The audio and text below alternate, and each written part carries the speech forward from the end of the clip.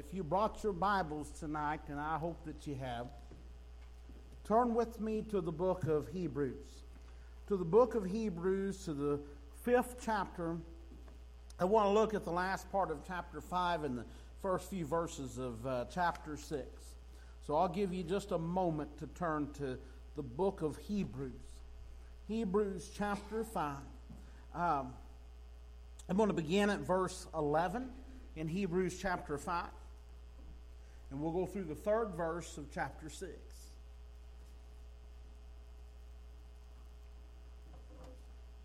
Hebrews chapter 5, verse 11 says, of whom... Now, maybe I should clarify. If you look back at the last verse in verse 10, it says Melchizedek. That's the whom of verse 11. Of whom we have many things to say, and hard to be uttered, seeing ye are dull of hearing. For when the time ye ought to be teachers, ye have need that one teach you again, which be the first principles of the oracles of God, and are become such as have need of milk, and not of strong meat. For everyone that useth milk is unskillful in the word of righteousness, for he is a babe. But strong meat belongeth to them that are full of age, even those who by reason of use have their senses exercised to discern both good and evil.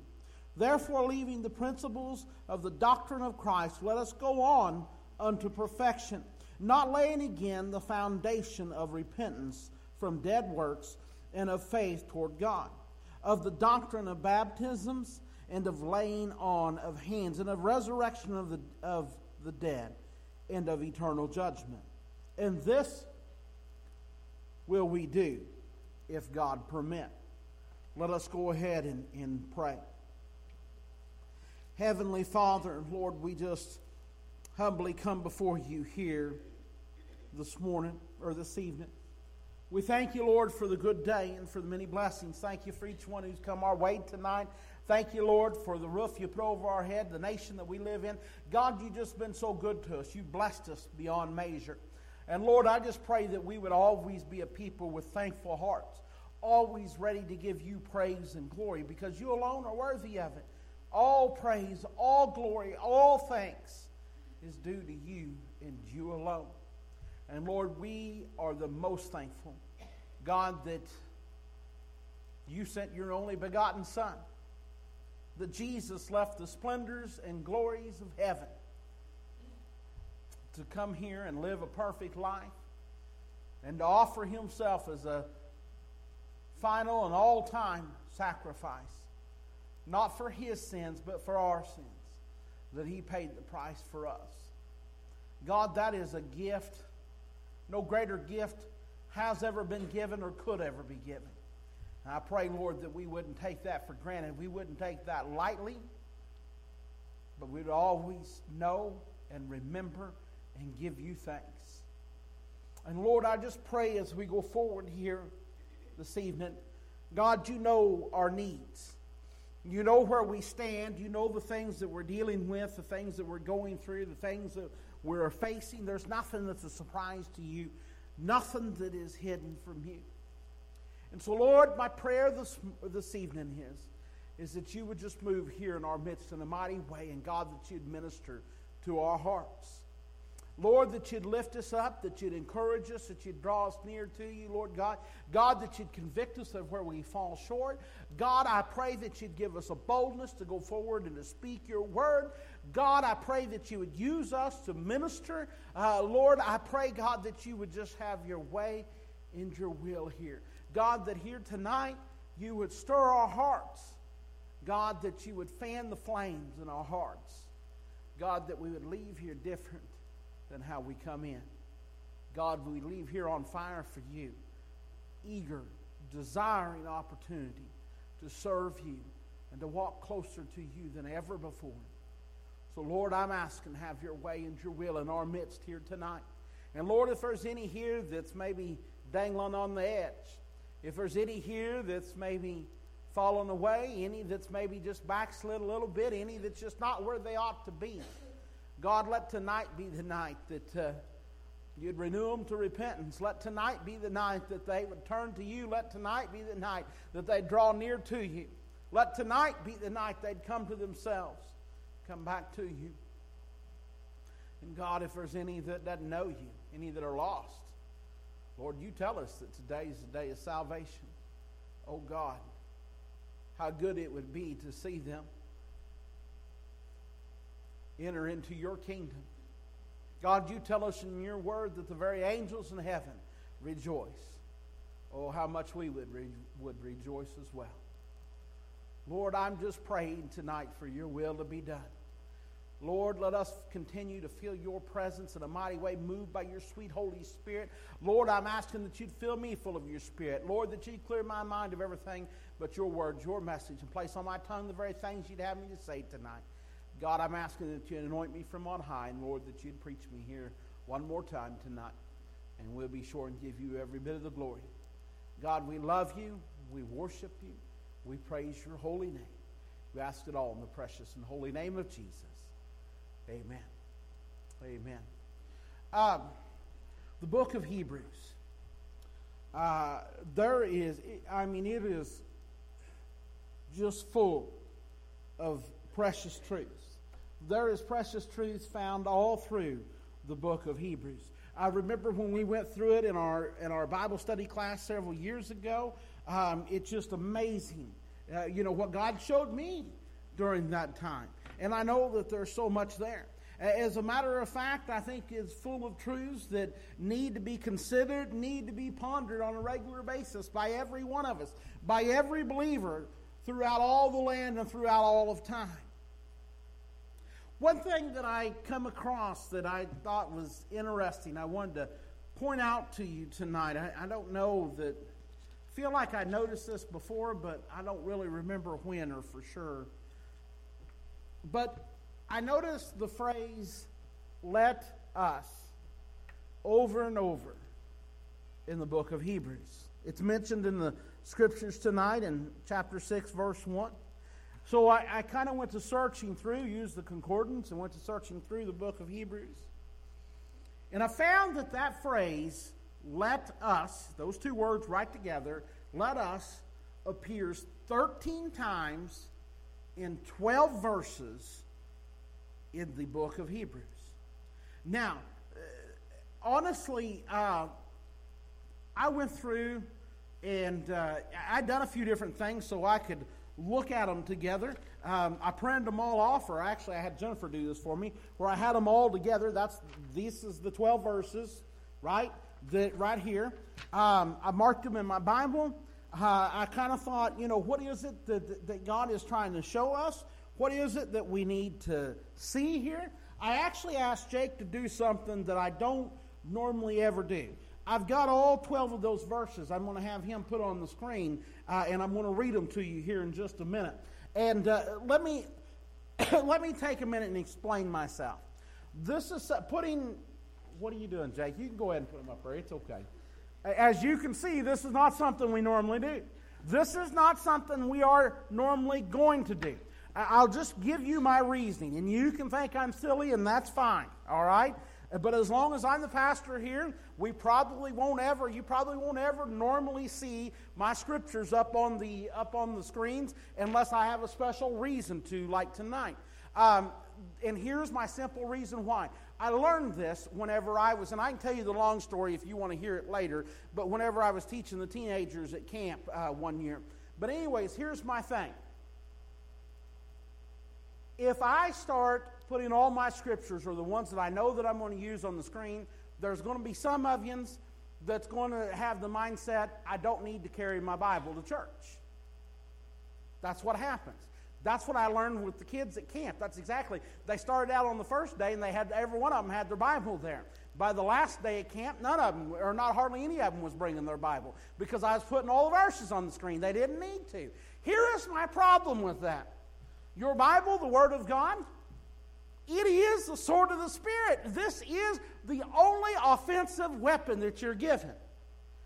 I mean, think about it this way for just a minute. Let's compare it, right? I don't know who all here has been in the service, but could you imagine if you go into the service and maybe they issue you a rifle,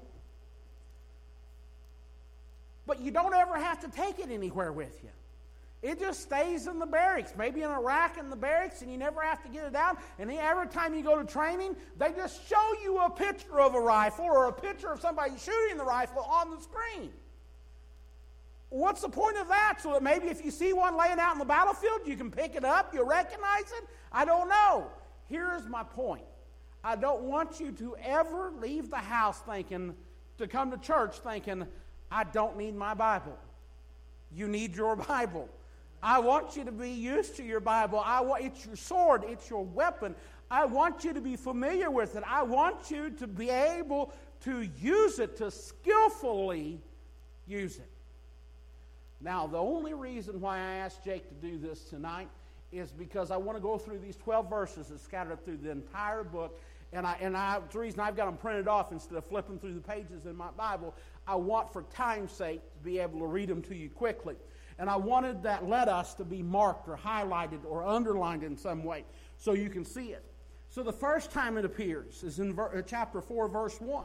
Let us therefore fear, lest a promise being left us of entering into his rest, any of you should seem to come short of it. Verse 11 of the same chapter. Let us labor therefore to enter into that rest, lest any man fall after the same example of unbelief. Verse 14 of the same chapter. Seeing then that we have a great high priest that is passed into the heavens, Jesus, the Son of God, let us hold fast our profession. Verse 16 of chapter 4. Let us therefore come boldly unto the throne of grace, that we may obtain mercy and find grace to help in time of need.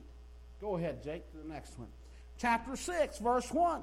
Therefore, this is the one I read to you just a minute ago. Therefore, leaving the principles of the doctrine of Christ, let us go on unto perfection, not laying again the foundation of repentance from dead works and faith toward God.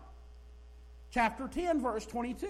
Let us draw near with a true heart in full assurance of faith, having our hearts sprinkled from an evil conscience and our bodies washed with pure water. Chapter 10, verse 23, let us hold fast the profession of our faith without wavering, for he is faithful that promised. The very next verse, verse 24, and let us consider one another to provoke unto love and to good works. Chapter 12, verse 1, this one's the one that's got two pieces of lettuce in it. You kind of see a holy salad coming together here. Wherefore, seeing we also are compassed about with so great a cloud of witness, let us lay aside every weight and the sin which does so easily beset us, and let us run with patience the race that is set before us. Verse 28 of the same chapter. For consider him that endured such contradiction of sinners against himself, lest ye be wearied and faint in your minds. Wherefore, we receiving a kingdom which cannot be moved, let us have grace, whereby we may serve God acceptably with reverence and godly fear. Chapter 13 and verse 13. Let us go forth, therefore, with him without the camp, bearing his reproach. And then chapter 13 and verse 15. By him, therefore, let us offer the sacrifice of praise to God continually. That is the fruit of our lips, giving thanks to his name. Did you hear all that over and over? Let us therefore fear lest a promise being left us of entering into his rest, right? That any of us should seem to come short of it.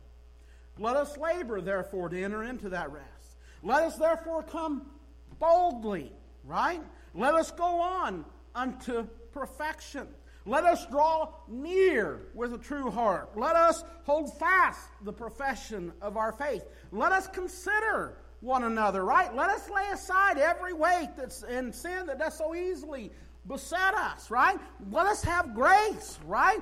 That thereby we may serve God, right? Let us have grace so that we can serve God. Let us go forth, therefore, and let us offer the sacrifice of praise to God continually, right? Because we're a spiritual priesthood, a royal priesthood, right? And that sacrifice of praise is the fruit of our lips giving thanks to His name.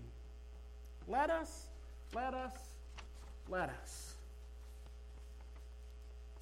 In our text, chapter 6 and verse 1, we find the phrase, let us go on unto perfection. That's the one that I felt summarized everything else or encompassed everything else the best. So let me take a moment to just kind of explain some of what's going on in the text here, and then hopefully I can go on with my point. I think, first of all, I need to address that word perfection. Let us go on unto perfection. Now,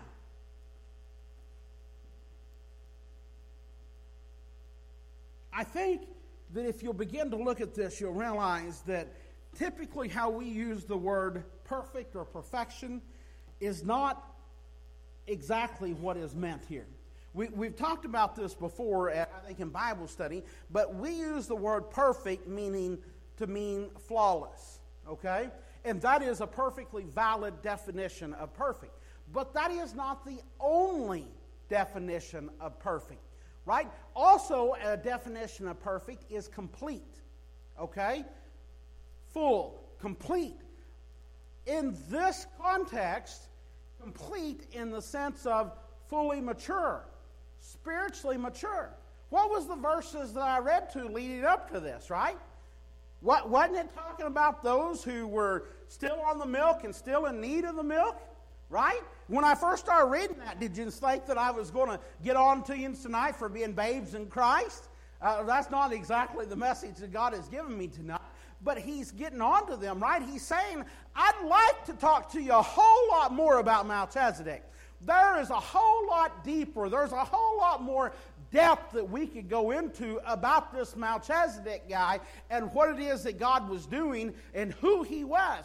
But because you're still happy to be on the milk and you're still, they're dull of hearing, right? Or slow to learn. What he's trying to say here is you're spiritually immature. You're still babes in Christ when you ought to be mature. You ought to have moved on. Now, this ain't what I come to preach about, but let me say a couple things real quick. The idea here is a picture that we're all supposed to understand. We're all supposed to understand that a baby, right? Whether we're talking about a human baby, whether we're talking about a little puppy, or whether we're talking about some sort of any kind of baby, right? They start out on milk. They start out on their mother's milk, actually, right? And they take nourishment from the milk. But here's the thing. They don't stay on the milk forever, right? That's only while they're very young, while they're babes still, right? While they're very immature. They got a lot of growing to do. But as they start growing, one of the signs, right, that they're growing, that they're healthy and growing the way they ought to be, right? When you take your child to the doctor, they got certain milestones that they're looking for that this child should be hitting at certain times. And there's going to come a certain point where they're going to start asking you, are they eating any solid food? That's not something that's different now than what it was 2,000 years ago. That same concept was understood then in Paul's day as well. There come a point, if a baby didn't get to the point that the baby was starting to eat solid food, and then if you got to the point, the absurd point of a full-grown adult who still can only take a little bit of warm milk, right? If you're fully grown and all you can handle is just a little bit of warm milk, there's something wrong. Let me throw it to you the other way. I think I've used this example before. Whenever I was a teenager, I wasn't old enough to drive yet, but I was getting close. My best friend at that time, he lived 2 houses down from me. Now, we lived out in the country, so 2 houses down was still a little ways down. But anyways, I spent a lot of time at his house. He spent a lot of time at my house. I spent a lot of time at his house. He had a little brother that was a lot younger. You know, me and him, we were like 14, 15 years old then. And he had a little brother that was like 10 years younger than him, okay? And so his little brother, Levi's his name, Levi, he was big kid. He was always really big for his age, okay?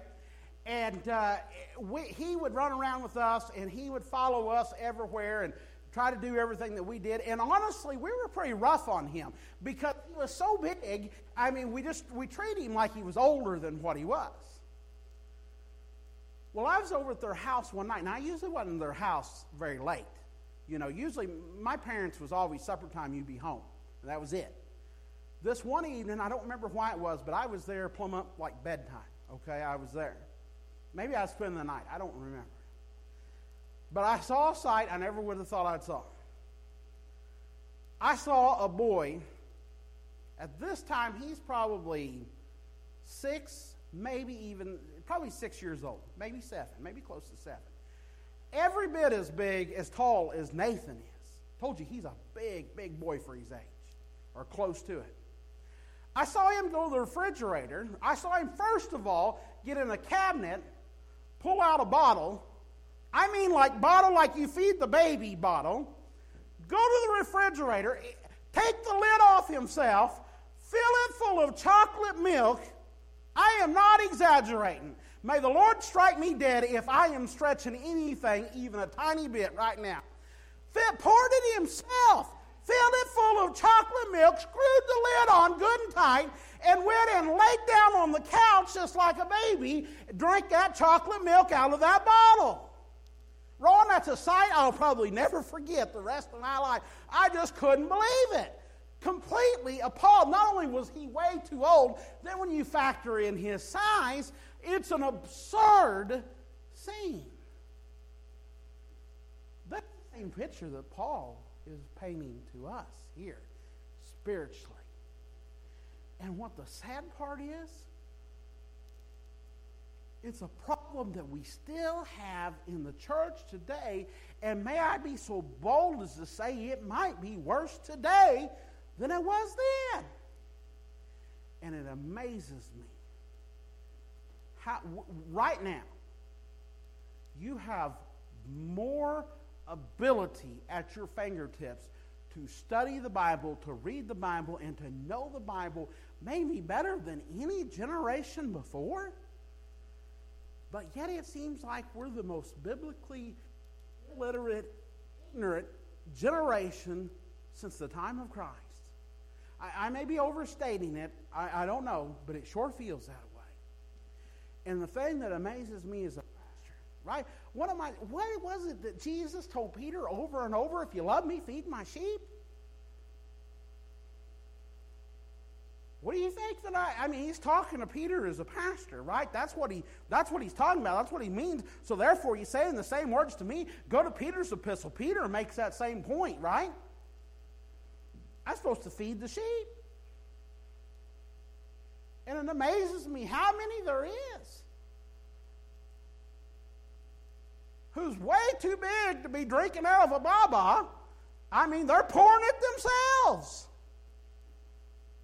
It amazes me the resistance that you get if you even so much as suggest, let's go a little deeper into the Word of God. Let's study a little bit more. Let's dig in here. And it amazes me the pushback of, I don't need to know any of that. You know what and if that ever crosses your mind, you know what you're asking for? You're asking for the pastor just to make you another baba. You sure are.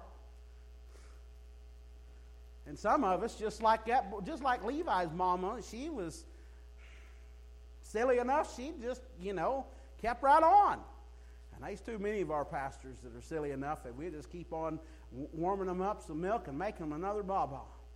listen to me, we need to throw out a steak, and you need to, look, you need to cut some teeth, and you need to bite into it, and you need to chew on the meat of the Word of God. Now, that ain't what I come to preach about, but you got that before you got your salad, all right? Let us move on to perfection.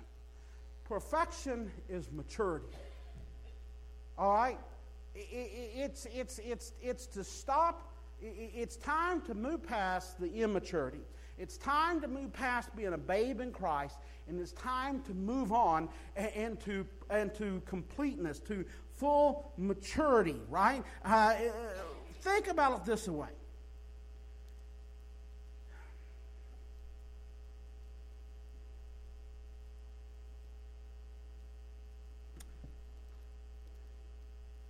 Think about fruit ripening as it comes into season. I mean, no one likes green persimmons, do they? No one likes green strawberries or green peaches. No, you want them things ripe, right? The riper they get, the sweeter they are. You want them to become perfect, fully mature, completely ripe. That's what the Lord is telling us here when he says, I think it's the Apostle Paul that wrote the book of Hebrews, but we can debate that later. I don't know for sure. But whoever it is, that's what he's talking about when he says, let us go on unto perfection. Too many people are satisfied to be a green persimmon. And you know what? A lot of them act like green persimmons. They look like green persimmons too. I mean, or look like they ate a green persimmon. Here's another problem that we have. Too many people are always looking in the past. Too many are trying to live in the past. Too many are trying to live on yesterday's manna. I think I heard a preacher preach about that not very long ago. Some are only looking for the bare minimum. What I mean by that is the least they have to do in order to maintain themselves, to stay right where they are. Listen closely to the call of this verse. Let us go on. That's what you should have heard when we went through all 13 times that phrase appears in the 12 different verses in the book of Hebrews. If you want that list of verses, see me afterwards. I'll give you all of them. If you didn't get them, make note of them before. Let us go on. Those words, right, in one form or another, as we went through all 13 instances and all 12 verses, that let us was part of an expression, right, that expressed the idea of a forward motion. And so it's my desire here tonight to maybe give you some thoughts to help encourage you to go on, just like the Scripture says. Let us go on. I thought about what is it maybe. Sometimes we start out good, but then something happens along the way that stops us from going on. And the first thought, maybe this is silly, but just stick with me for a minute. The first thought that I thought, you know, how is it that you get stuck, right? You're making forward motion and you get stuck. Well, the first thought in my old country hillbilly mind is you got stuck in a rut somewhere. And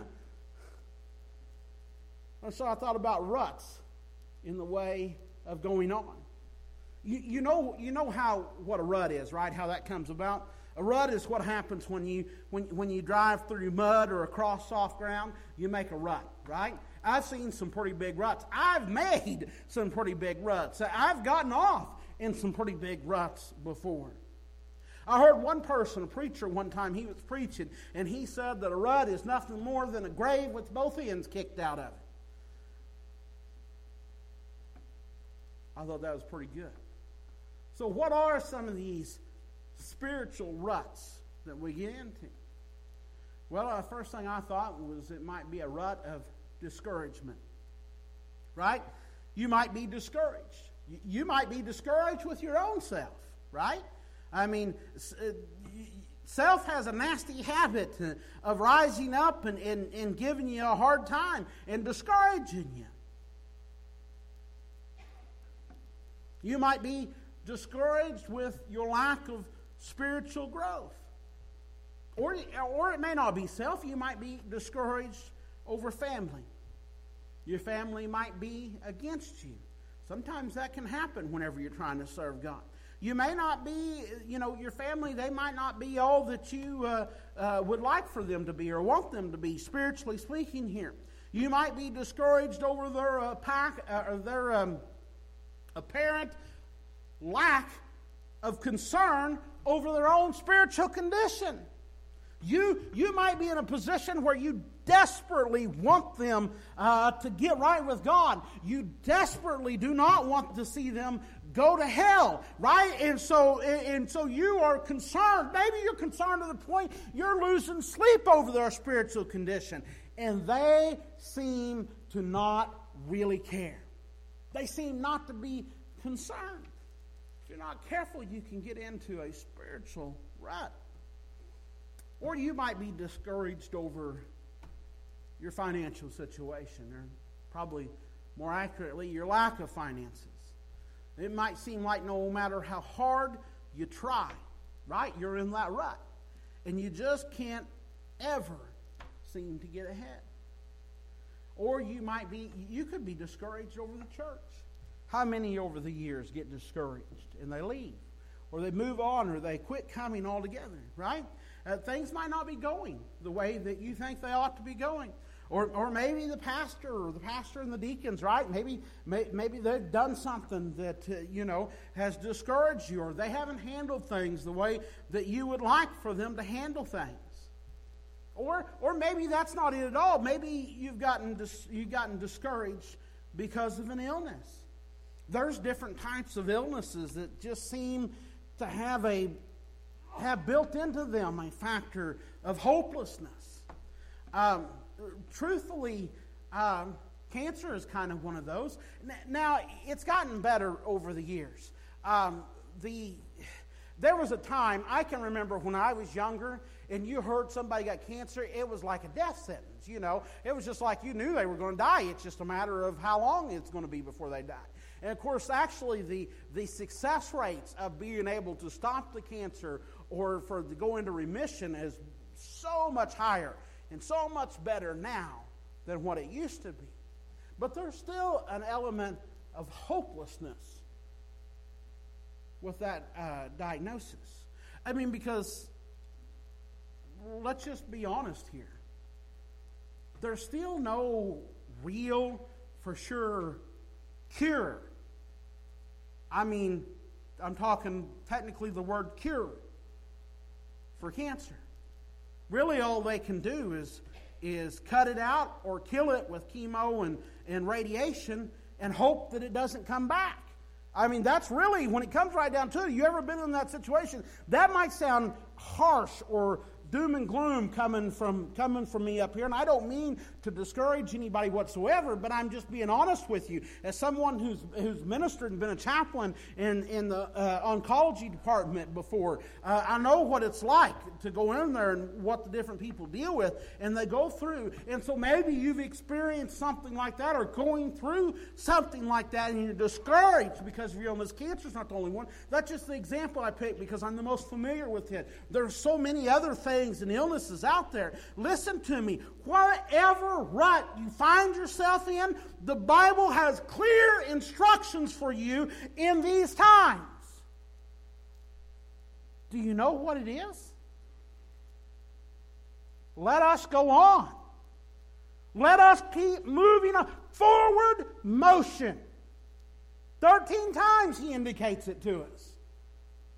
Keep moving forward. Don't stop. Don't get hung up in the rut. Do you know what the secret is of not getting stuck in the mud is? Don't stop going. As long as you got forward motion, you got a good chance of getting out. As soon as you stop forward motion, that's when you're in trouble. Right, Randy? That's right. That's someone else that spent time in the mud. Don't stop. Don't get hung up in the rut. Keep moving on for Jesus. Let me give you a couple reasons real quick, just kind of in closing. 2 reasons for going on. Here's the first one. Jesus is still Lord. God is still on the throne in heaven. Hallelujah. Glory to God. He is still as powerful as He was 2,000 years ago. He still knows all, right? There's still not anything that He doesn't know, right? He knows our hurts. He knows our pains. He knows our circumstances. He knows our problems. He knows our shortcomings. He knows our motives. He knows our hearts, right? And He is still present. He is still sitting. Jesus is still sitting at the right hand of the Father, right? And He's not sitting there at the right hand of the Father, wringing His hands, nervous, worried about things. Listen to me. He knows the answers to our problems. He can still work in our lives. He can still heal. He can still save a lost soul, right? He can still hear us when we pray, right? And when we're in a rut, He's still right there with us, right next to us. And let me give you my other one. My other reason. It ain't over yet. It's not over yet. As long as you still have breath in you, it's not over. You might be, right? The devil may have tried his best to hang you up in a rut of discouragement, right? He might have done his best to hang you up in that rut, right? Trying to convince you that maybe you've gotten a bad diagnosis from the doctor. Maybe you're going through some hard times in your life. Maybe you're at a state, right, where it seems hopeless, and the old devil comes along and he is just feeding that, and he's doing his best. He's doing his best to get you to stop. Because as soon as that forward motion stops, that's when the best chance of getting you stuck in that rut is. And remember what I said, the old preacher said a while ago, a rut ain't nothing but a grave with both ends kicked out of it. That's what he's trying to do. The thief has come, right, but not for to steal, to kill and destroy. That is you that he is trying to steal. He is trying to kill and he is trying to destroy. As long as you have got breath in you, it ain't over yet. God has still got a purpose for you and for your life. As long as you still got breath in you, He's got something for you. There are still victories to be won. There are still souls to be added to the kingdom of God. There are still missionaries to be supported and to be prayed for, right? There is still work to be done in God's kingdom. We're still to go out in our Father's field and labor. Nowhere in the Word of God does it say, labor in your Father's field until things get rough. Labor in your Father's field until you first rut you come across, and then just stop and lay down in it and pretend like it's your grave. You won't find that nowhere. Keep on. Keep on. So here's what I come to tell you. Let's move forward. Let's not sit down in that rut of despair or depression or discouragement any longer. Let's move out of those ruts of complacency. And let's go on. I mean, I see God moving and I see Him doing some things. Why in the world would you sit down and do nothing now? Come on, there's forward motion going. Let's go. Let's dedicate ourselves to the building of God's kingdom. Let's dedicate ourselves completely, 100% to the Lord, and let us move forward in our Christian walk for the glory of the Lord Jesus Christ. Why? Why would you lay down now? The old devil's got a rut for you, and he'd like for you to just lay down in it and play dead. But I'm telling you, the Word of God says, let us move on unto perfection. If you're perfect, then go ahead and lay down in your rut and die. But if you're like me, You ain't there yet. And so let's move on. Let's move on. Church, do you hear me tonight? Let's move on for the glory of God. Let's move on for the kingdom of God. Let's move on. They still souls to win. They still souls to add to the kingdom of God. They still work to do. Our Father's field is still white, ready to harvest. Let's move on. Hallelujah. Don't stop now. As Jennifer begins with a song of invitation, I'm going to ask you to stand to your feet tonight. I want to open the altar, and I want to give you an opportunity to come tonight. Spirit of God dealing with you tonight, would you come? Maybe you've got a need. Maybe you've got a heavy burden. Would you come? Maybe God's been dealing with your heart about something. Well, come on then, and let's pray. Whatever it is here, don't you hold back. Don't you wait for another opportunity. Don't you wait for a different night. Don't you wait a moment longer. Come on now. Whatever it is, don't miss this chance. If God's dealing with your heart, then come on. If tonight's your night, then come on. I want to hear the angels in heaven rejoicing tonight. Whatever it is, would you come tonight? Would you come tonight?